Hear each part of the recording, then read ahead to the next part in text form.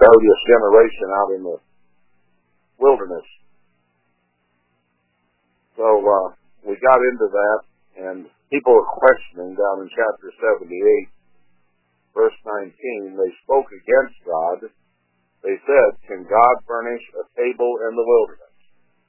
He might be a good chef, and he might be able to do certain things in the normal culture, but can he spread a table in the wilderness? Is God big enough to do such a thing for his people?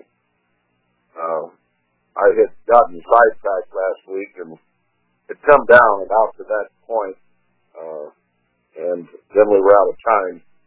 So let's go on from verse 22, because there's a lot more to say here by David about circumstances, and they fit very nicely in with our situation in the church today. Everything in this book does, really, and it doesn't matter whether we're in the prophecies, in the Psalms, and different parts of the New Testament, or where we are. It's all talking about everything coming together here at the end time. So wherever we go, it seems that there is application, and it's quite striking how it fits the circumstances we find ourselves in right now, with an awful lot of instruction about what not to do and what to do. So verse 23 says, though he had commanded the clouds from above, and opened the doors of heaven, and had rained down manna upon them to eat, and had given them of the corn of heaven,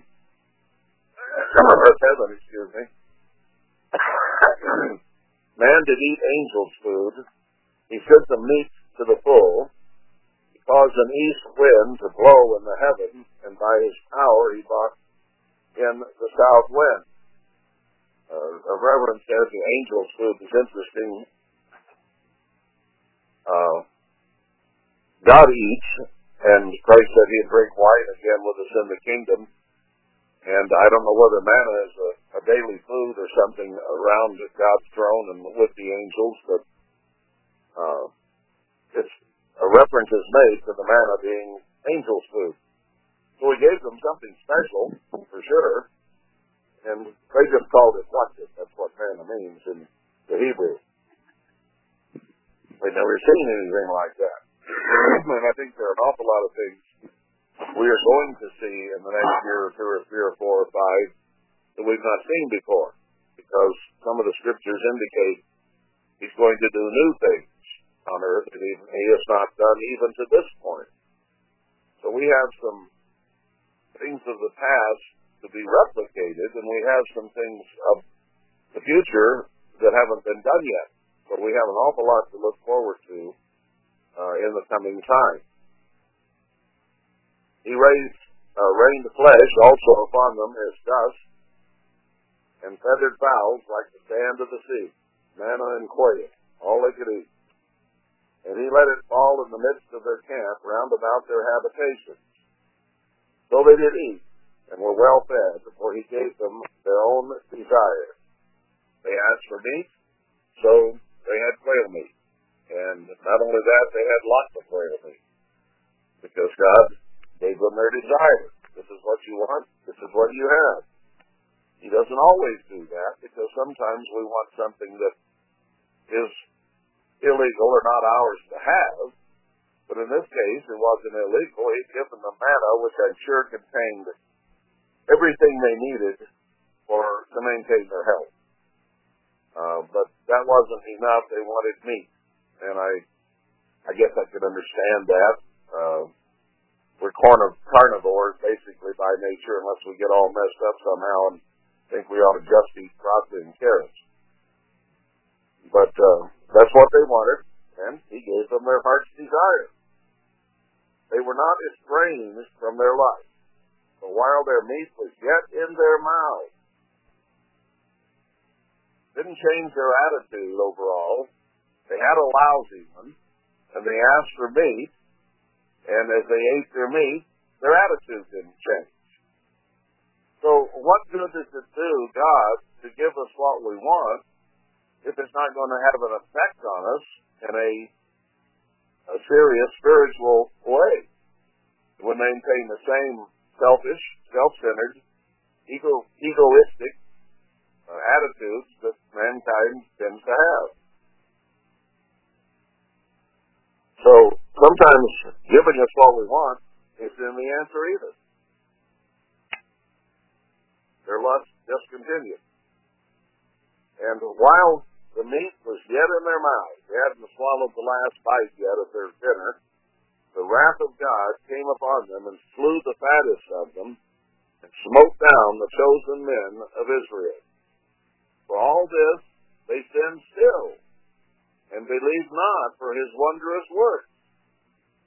That's kind of amazing in a way, isn't it? That you give them something that's good for them, that will sustain them and keep them healthy, and then they want meat, so you give them meat.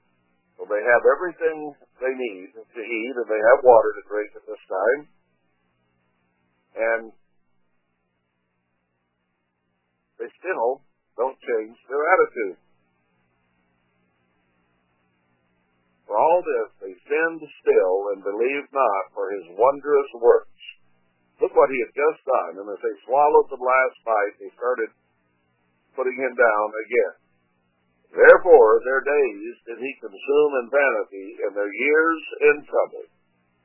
So they were going to go through 40 full years of all kinds of trouble and deprivation and difficulty in wandering about. And they brought it on themselves completely. It wasn't his fault. He gave them everything they needed from the time the Passover lamb was slain, to deliverance, to the Red Sea, to parting the waters, to giving them water out of a rock, to bring in the wilderness so many quail they couldn't eat them all, as well as manna that was in as great a supply as they could possibly eat. But that wasn't enough. God was still an unkind, unmerciful God in their view. When he slew them, they sought him, and they returned and inquired early after God. Notice the contrast. When God blesses, people don't pay much attention to it. Things are going well. Don't need God at the moment. And then when he began to curse them and slaughter them, they turned to God. He's using the same thing here at the end time that he used then. Giving us the blessing of this continent and this earth overall for everybody in terms of all mankind. And yet we've turned from God so far we have no idea who he is as a global population. And even in Israel, very few people know God anymore. Just those that he called out and gave the truth. And there aren't very many of them. And even they got spewed out because of attitudes like these people had. Took God for granted, lukewarm, and self-righteous. And he had no choice, brethren. He spewed us out, and he's about to spew our nation out. That's coming upon us very quickly now. And that is the only thing that will cause them to seek him. So whoever is left of this great Holocaust to come are essentially going to turn to God and be ready to go into the millennium. But even there are going to be some people, apparently, according to Zechariah 14, who won't come up to the feast. And he'll have to shut the rain off. Human beings are pretty stubborn and stiff-necked and self-righteous as a whole, and all of us really as individuals.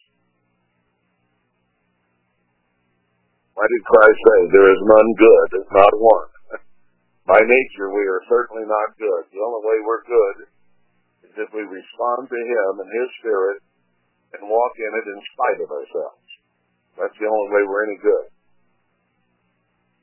So when he began to slay them, verse 35, they remembered that God was their rock and the high God their Redeemer. Nevertheless, they did flatter him with their mouth, and they lied to him with their tongues. So now they recognize him, but not worship with their heart, just lying lips. for their heart was not right with him. Neither were they steadfast in his covenant. They weren't going to do what he said. They had their own things they wanted to do, and that was it. But he, being full of compassion, forgave their iniquity and destroyed them not. Yes, many a time turned he his anger away and did not stir up all his wrath. It doesn't cover all the circumstances, but it's a mighty powerful statement. That many times he turned his anger away. How often do we do things or think things or say things that might provoke God, and yet he understands our frame and doesn't let all his anger loose. He holds it back. He forgives. What an incredible God. But sooner or later, we have to do what he says if he's going to save us. So many times he turned his anger away and did not allow his wrath to be stirred up. He held himself back, in other words. Okay. He'd say to himself, don't let this get to you. Be patient. And since he is a patient being, he was able to do that. Sometimes we just let it go and fly off the handle, and whatever comes out, comes out. But he can control what he allows to occur.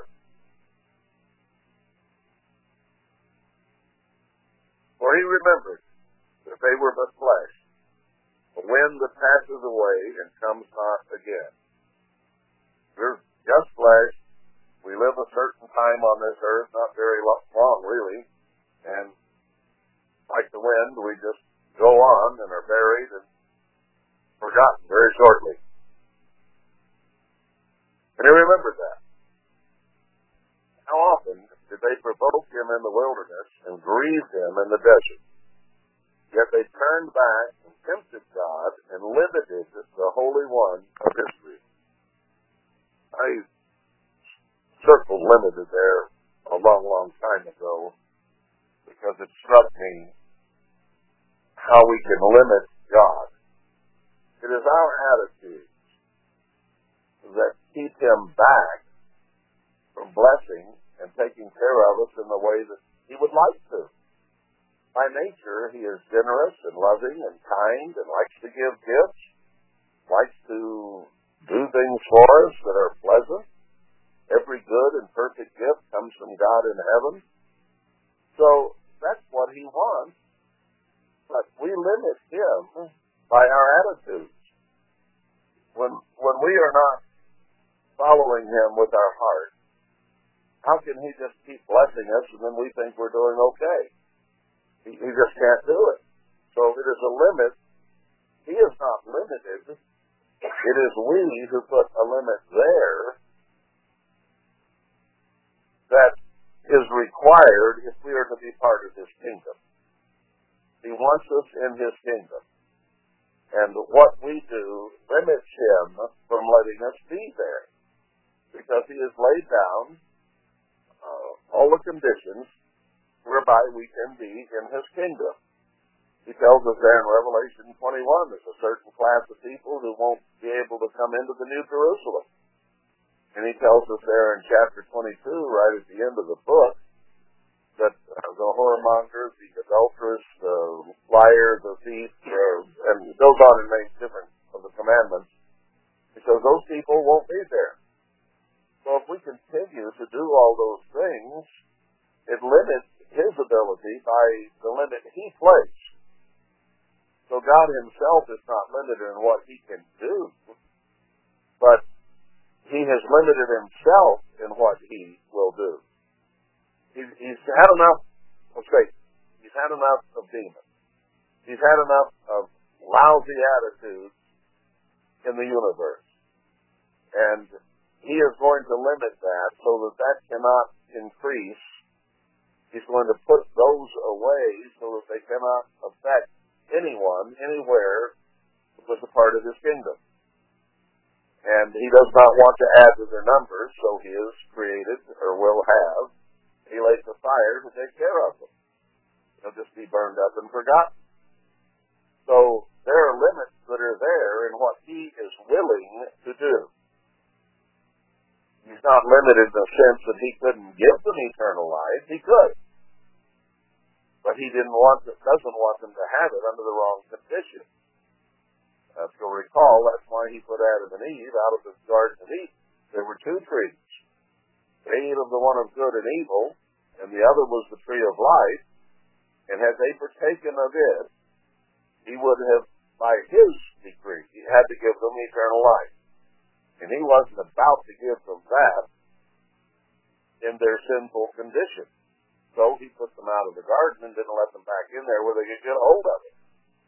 Because who of us, if he thought he could live forever, would eat off of a tree of life? We don't want to die. We want to live. God wants us to live. But he doesn't want us to live like we are forever and ever and have effect upon all the other beings in the heavens and earth and kingdom if it's a bad, wrong effect. So that's how he limits himself. He's not going to have that.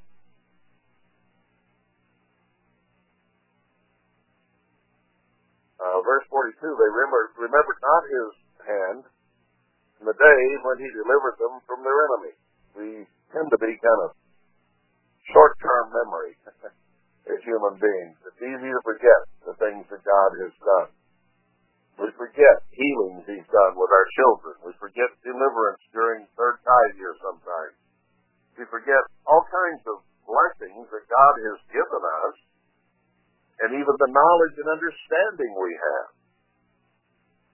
And we just don't give him credit. They didn't either. So they didn't remember his signs in Egypt and his wonders in the field of Zoan. And it turned their rivers into blood and their blood that they could not drink. Speaking of the things that happened prior to their deliverance. He sent different sorts of flies among them, which devoured them, and frogs, which destroyed them. So remember, he let the Israelites go through the first few of those so that they might have a taste of what it's like to be ungodly. And when God's wrath is poured out, what happens? So they got to experience some of that, and it wasn't much fun. Then he made a difference, which should have caught their attention immediately and powerfully, that he's going to treat these people this way, but he's not going to treat us that way anymore. He got worse for them and better for Israel. And then he got them out of there. But they forgot that. What a powerful deliverance, and yet they forgot it.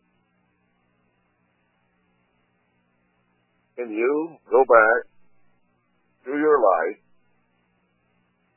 and look at points in your life where you know God delivered you, where you know God did something for you, when God began to call you, and the events that occurred then, and how your mind was open? I remember so many times my little children being healed. Those things are there. And I know people who've been in our own little congregation who had their kids healed from near death or death, and then forgot the source of that. They got away from the church where God had worked through and decided they knew better. They could do better. Oh, how we are.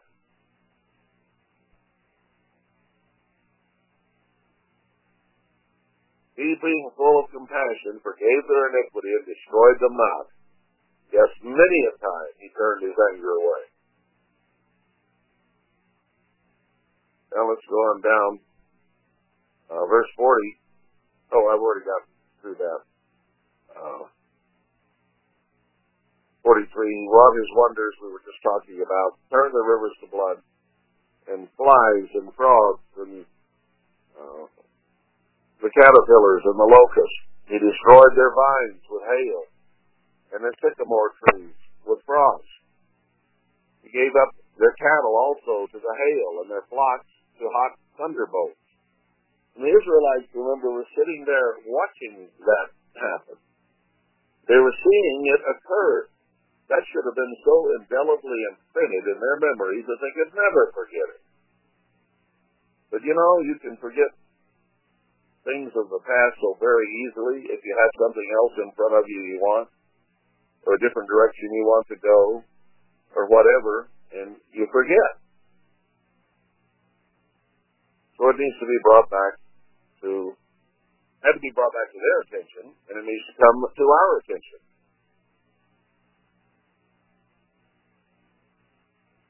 Verse 50, he made a way to his anger. He spared not their soul from death, but gave their life over to the pestilence.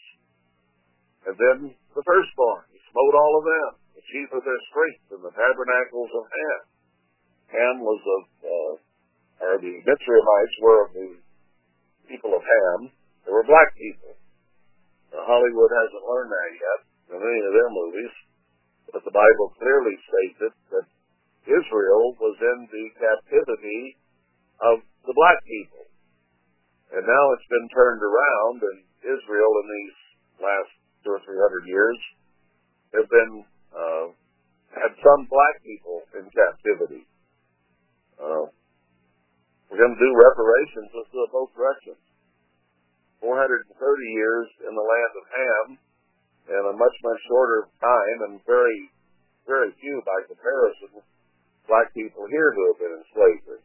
I'm not saying they should have been, don't get me wrong, this isn't a political statement, but this coin has two sides.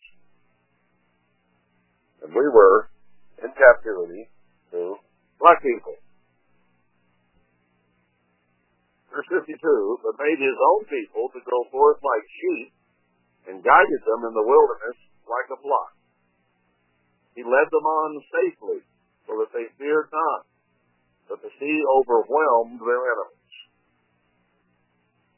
And he brought them to the border of his sanctuary, even to this mountain, which his right hand had purchased. So I think, as I said in a couple of sermons ago about the last day of unleavened bread, they could have gone immediately from the Red Sea into the border of the Promised Land. It was that close. But they immediately murmured and complained, and in murmuring and complaining, God, oh, no, you're not going in. You've got to wander 40 years.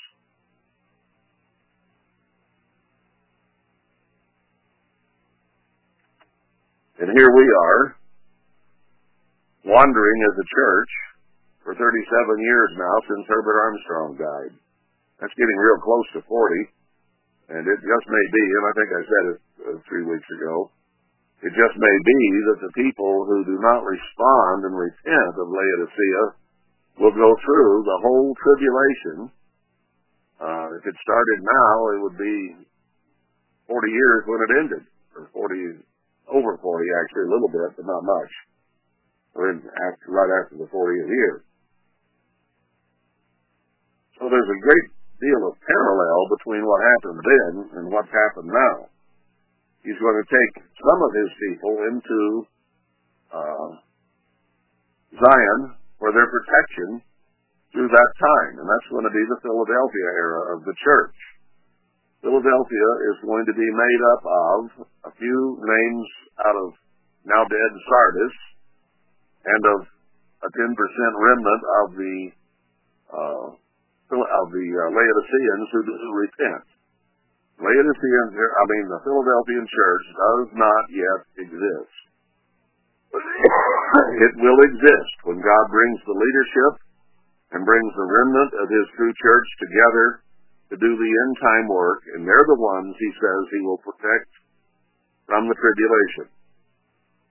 The rest will go into it, and that's going to make it just about 40 years of wandering in the wilderness. God does repeat certain things. So verse 54 tells us, they were there at the border of his sanctuary, where he could give them the promised land, even to this mountain, where they were speaking. And that may have been from the Mount of Jerusalem, may have been from Mount Zion. I'm not sure where they were at this point, but it was one of those two, which his right hand had purchased.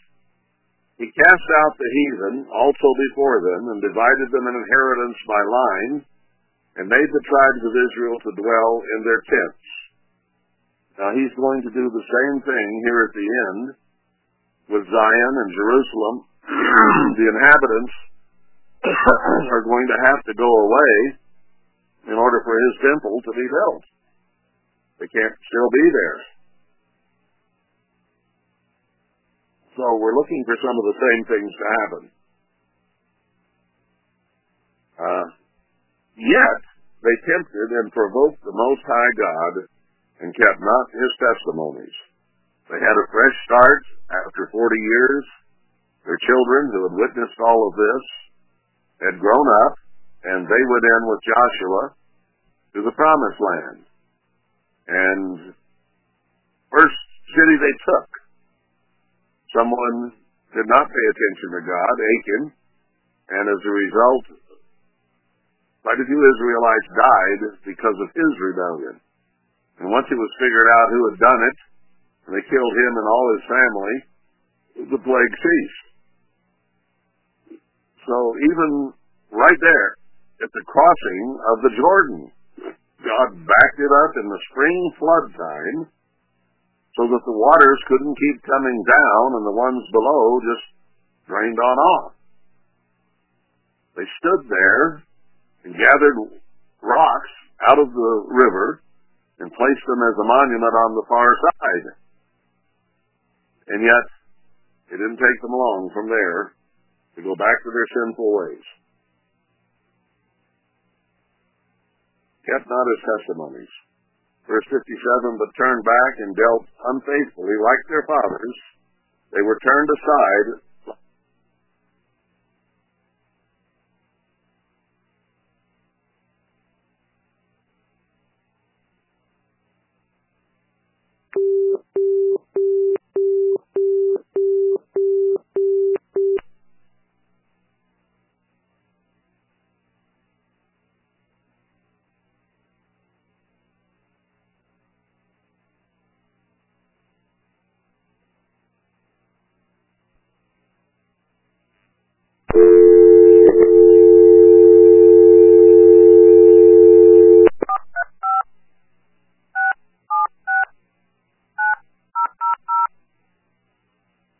Please enter your participant or moderator code followed by the pound key.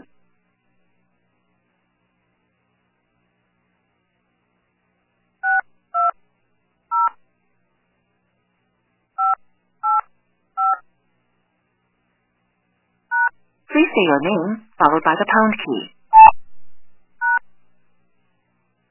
And there is a great danger there because look at what happened in the past. When he blessed them, they cursed him. Muted. And then he had to curse them. And they had to repent. And then they had to be forgiven and delivered again. He warns about that to you and me. He's talking to us. He's not talking to anybody but you and me there. By you and me, I mean to the whole remnant that will be gathered out. But I think we are part of it. I hope we're part of it, and I hope we don't disqualify ourselves from becoming a part of it, which is possible. Nobody has it made. Our attitudes have to be right.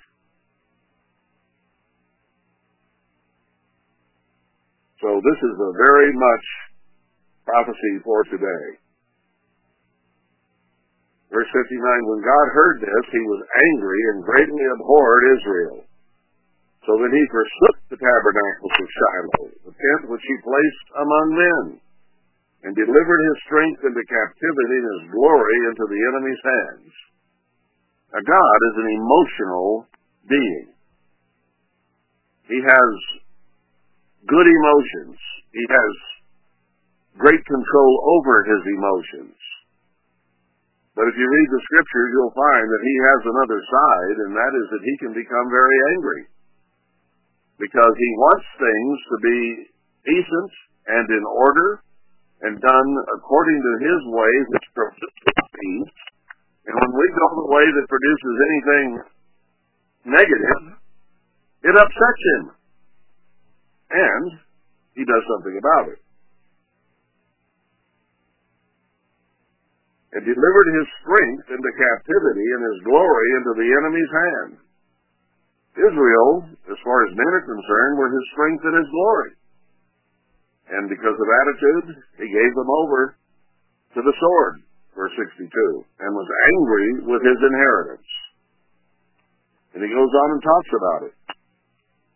The fire consumed their young men, and their maidens were not given to marriage. They went to war, they got destroyed. Didn't have anybody, the girls didn't have anybody to marry. Their priests fell by the sword, and their widows made no lamentation. That's quite a statement there. If you have a husband and he dies, normally there's lamentation and mourning and hurt and adjustment. But these people had become so wicked, and perhaps the widows understood why those priests were dying. It was rebellion against God. I hope we're still connected. Okay, I guess so. So the widows weren't all that upset when the priest died because they were unjust, unrighteous men.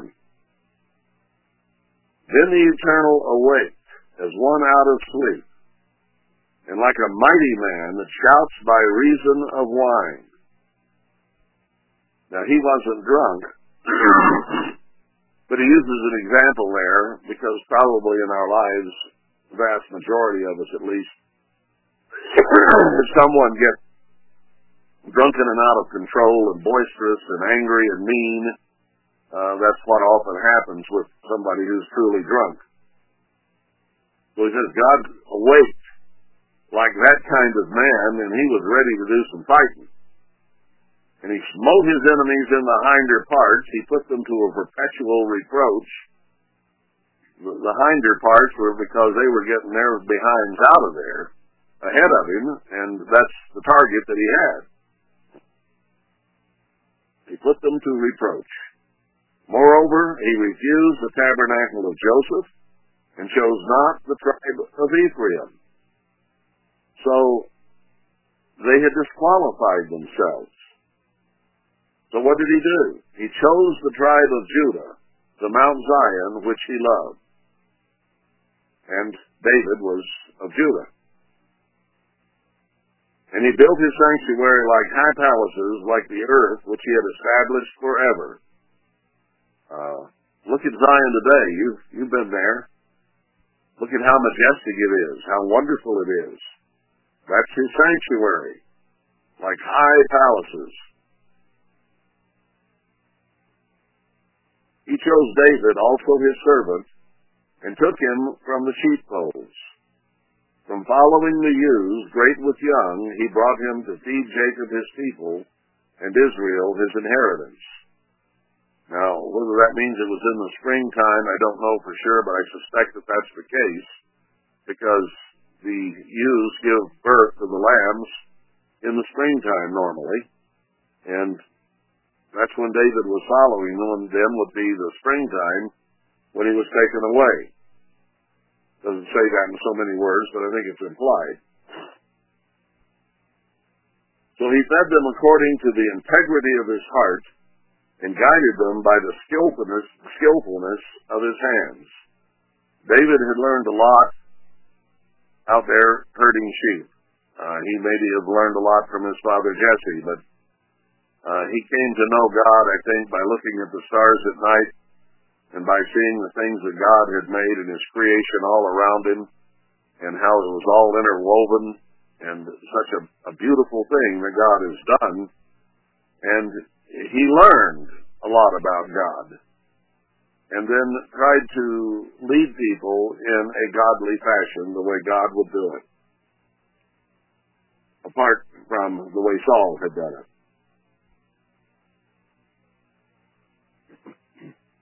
Chapter 79 then. This continues. I want to go a little further here. O God, the heathen are come into your inheritance. Your holy temple have they defiled. They have laid Jerusalem on heaps.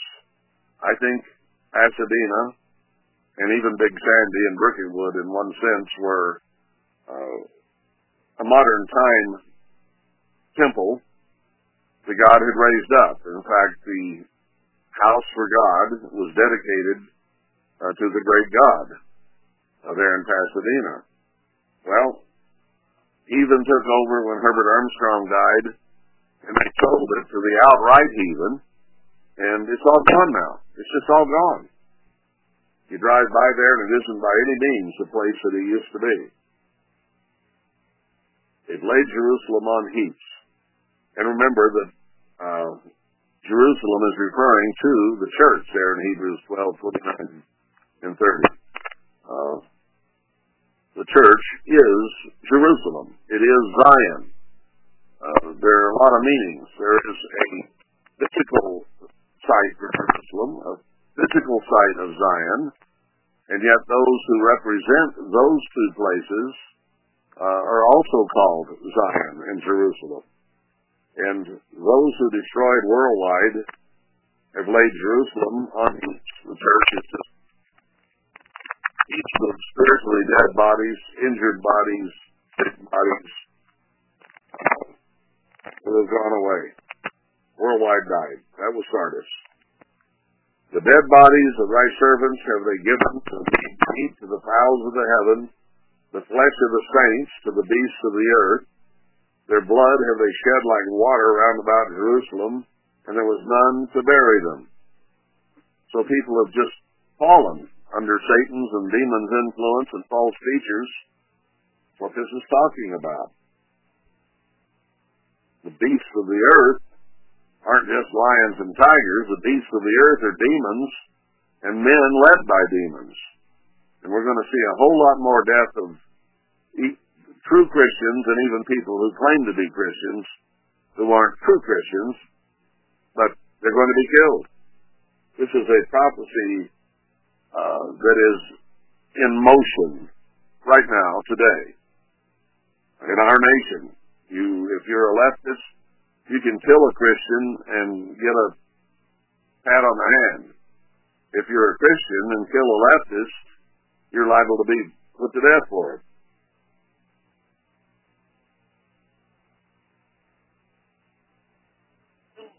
Well, he gave the glory of his people into the enemy's hand. That's what he's done. Then he says, we are become a reproach to our neighbors, a scorn and derision to them that are round about. No? What are they? Who are they? There's nothing left. They're all destroyed and scattered.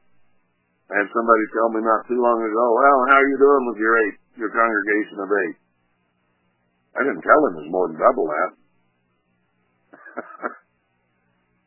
But the point is made. We're scorned. How long, Lord? Same question Habakkuk asked. How long will you be angry forever? Shall your jealousy burn like fire? We've been going through this now for at least 37 years, and it seems like a long, long time that it's been going on. How long is it going to continue? Can't go on too much longer. There won't be any of us left who remembered worldwide when it was at its best. And Zechariah says that there will be old men who can make that observation. Will your jealousy burn like fire forever? Pour out your wrath upon the heathen that have not known you. We've had his wrath poured out on us as a church for quite some time now. And now you're saying, turn it on the world. And it's being turned on the world. World War III is not a future event. It is something that is already happening and will spread into a vast fire from where it is today. But it's not just lining up and making threats now.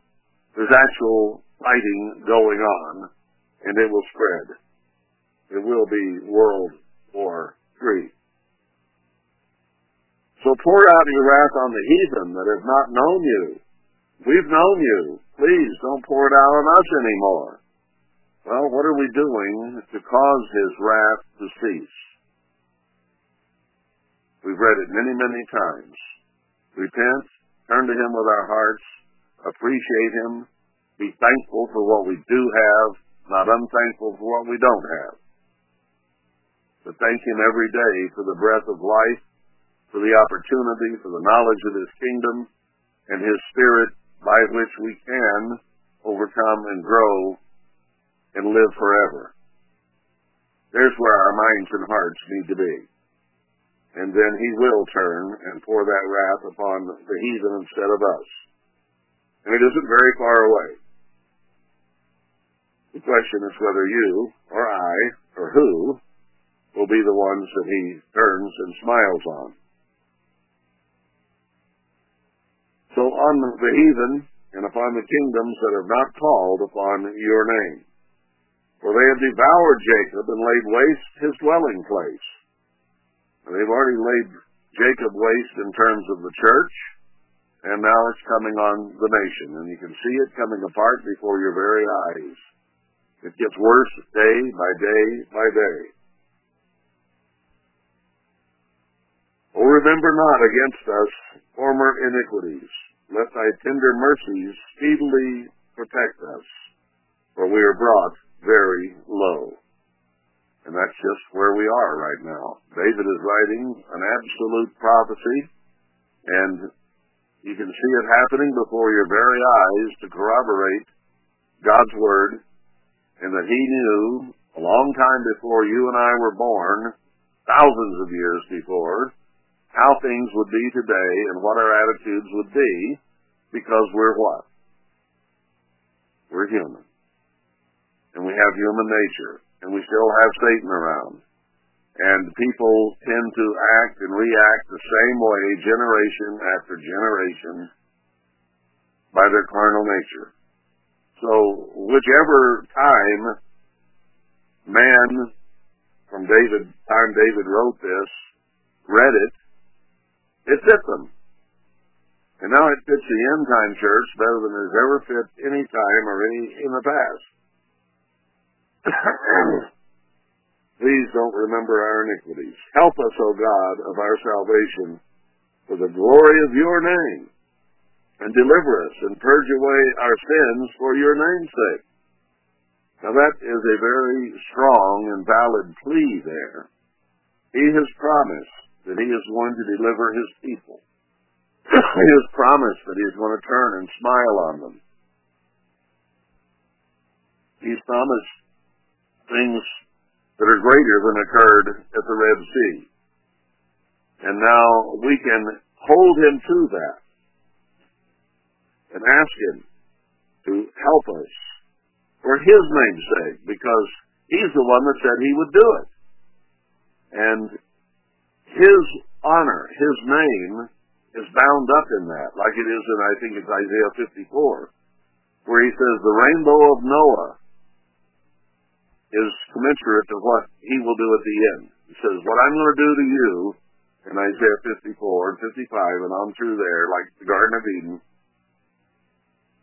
is like the days of Noah with the rainbow. You'll remember it as much as that. And we still see that rainbow pretty often. So we can call up him to do it for his name's sake. But it's pretty important, if we call God's honor out, for us to be the kind of people who he says, okay, I'll honor your request because you were obedient and humble and meek. If we come shaking our fist at him and say, I'm never going to tithe again because he didn't open the windows of heaven to me, he's not going to do anything for you.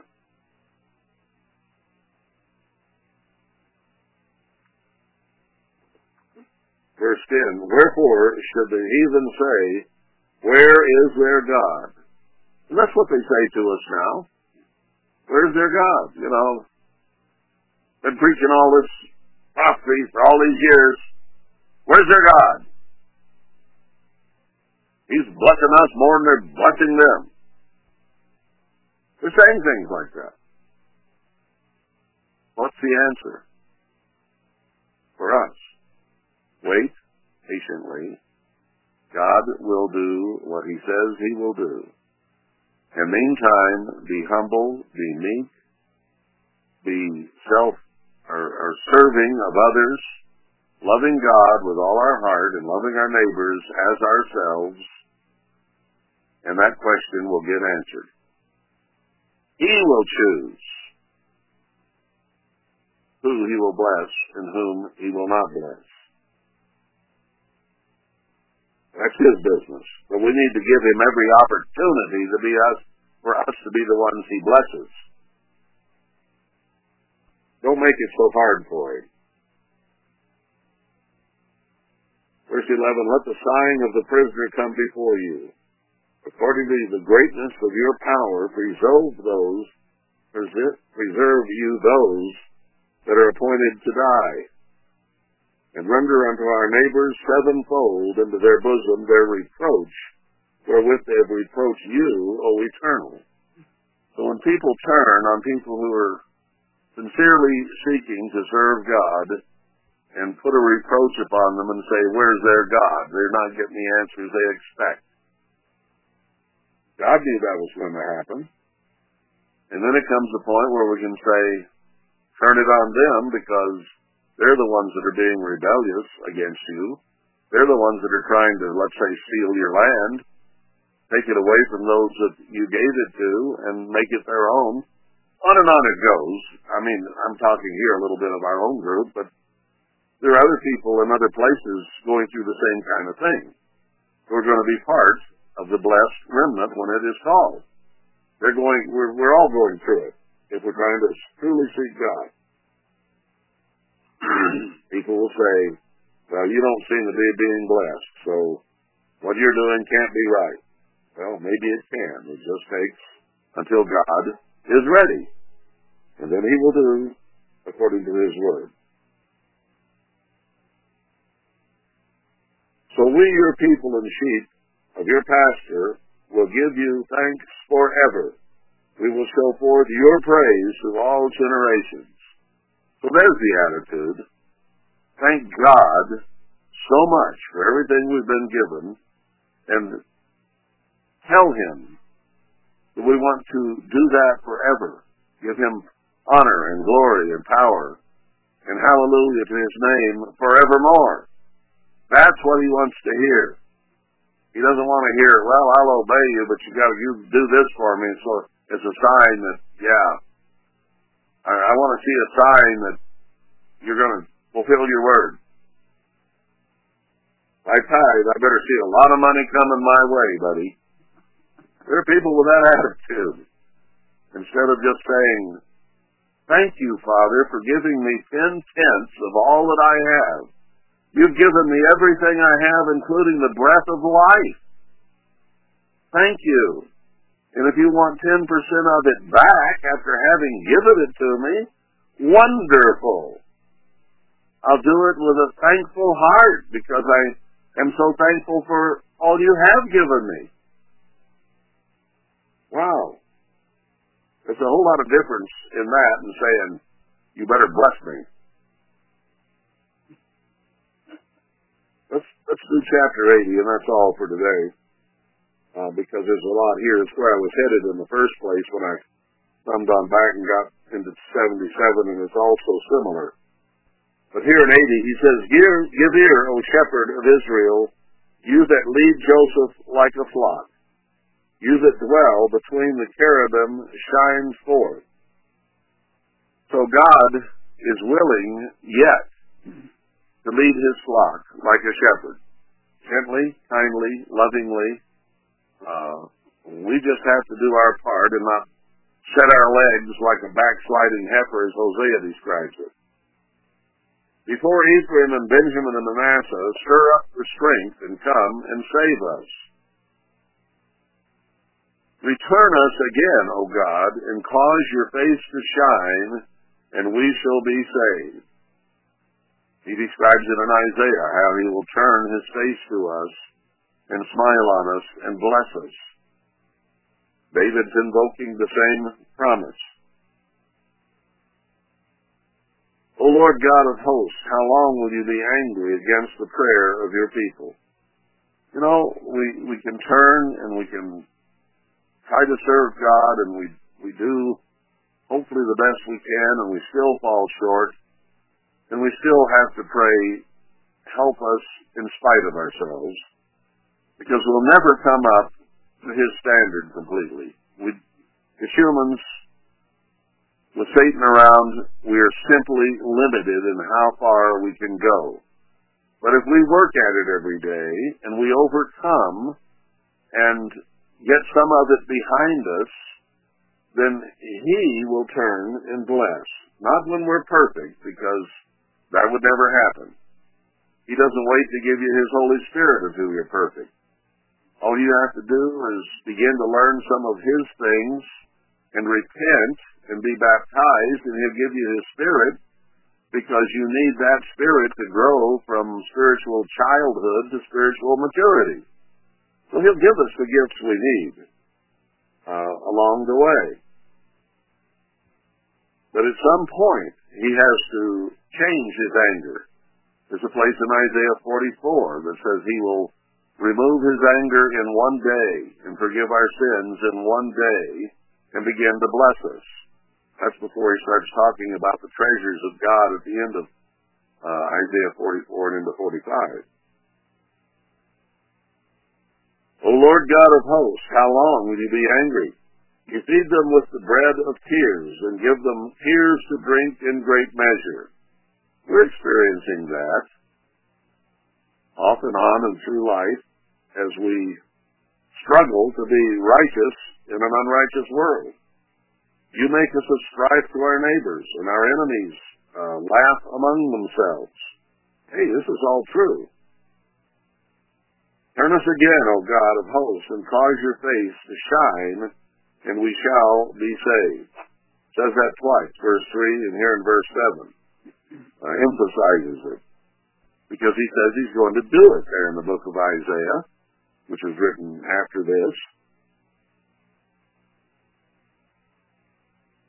Then he continues, you have brought a vine out of Egypt, and you have cast out the heathen and planted it. So he planted a vine of righteousness. Isaiah 5 goes through and shows that it didn't produce right, so he had to cut it down. And then he established a new vine that Christ talked about on the night that he was being taken to be crucified, and said, cling to this vine. This is a new vine. You can't cling to physical Israel anymore. That won't get you anywhere. Cling to spiritual Israel.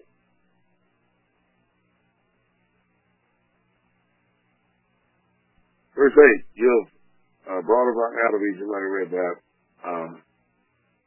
You prepare room before it, and did cause it to take deep root, and it filled the land. The hills were covered with the shadow of it, and the boughs thereof were like the goodly cedars. She sent out her boughs to the sea, and her branches to the river.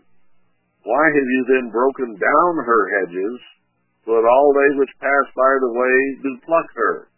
You can tie that in very closely with Isaiah 5. And you can also go back to Ezekiel 17, where he talks about Worldwide Church of God being planted as a vine, and she didn't grow into a stately cedar. Her vine became more of a bush and grew around her physical leader, Herbert Armstrong, and paid more attention to him in some respects than they did to God himself. And then how he was going to destroy Worldwide and take a small green twig and plant it. And that will be Zerubbabel, planted over the remnant, and it will grow into a stately tree instead of a bush that will look to God instead of to the physical leader. It's always been a danger, and it's a danger that occurred in Worldwide, and he describes it there. So it's been broken down. Now, verse 13, the boar out of the wood does waste it, and the wild beast of the field does devour it. I think you could use that analogy to Stan Rader.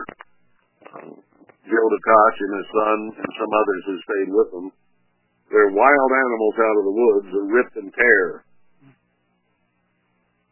Return, we beseech you, O God of hosts, look down from heaven, and behold, and visit this vine. But we're still connected as a vine with Christ, and we need to be producing fruits. And the vineyard which your right hand has planted, and the branch that you made strong for yourself, it is burned with fire, it is cut down. They perish at the rebuke of your countenance. That's us. We were cut down with a fire of many different kinds of fire. Fire just signifies that which hurts and burns and devours. It doesn't have to be necessarily a physical fire. And he had made the church, Worldwide Church of God, strong for him. And it became a strong organization. It became a worldwide organization. It became an organization that had a great deal of God's truth. Some things never learned, but most of it, the basics, it did. So he had made it strong. But it became weak. Let thy hand be upon the man of your right hand, upon the Son of Man, whom you made strong for yourself. And he says he's going to make Zerubbabel strong for himself, his right arm.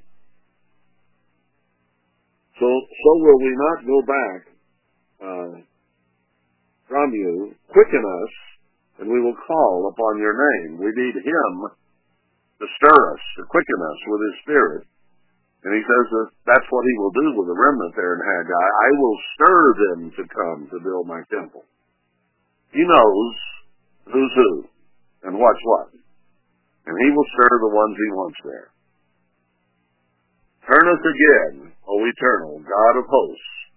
Cause your face to shine, and we shall be saved. Says it for the third time there. A plea that's made 3 times. And God answers it in Isaiah, and he explains there in quite a bit of detail just how he's going to do it. And we've been over that many times, and we'll probably go over it some more. But here we are.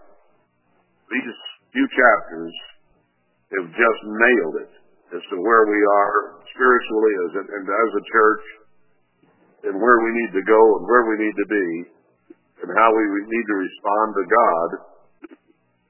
And if we have weak belief, we don't think he can do this, he can't do that, then go back to Egypt. Go back to the Red Sea. Go back to the Jordan backed up. Go back to Jericho, falling down as they came into the land and scaring the inhabitants of the promised land. Go back to the wonders he has wrought and fortify yourself with those so you can believe, because he says, I'm going to do the same thing.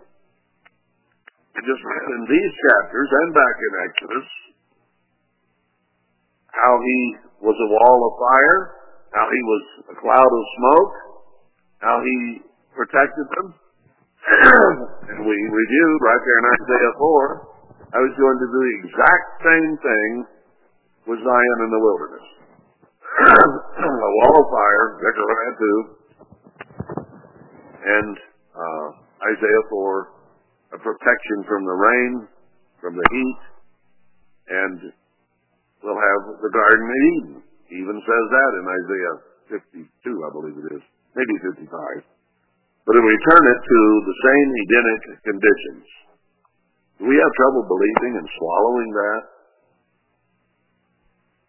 Review what God has done, and prepare for him to do it again, and prepare for you to be there to take part of it, simply by turning to him wholeheartedly, loving him above everything and your neighbor as yourself, and you will be there.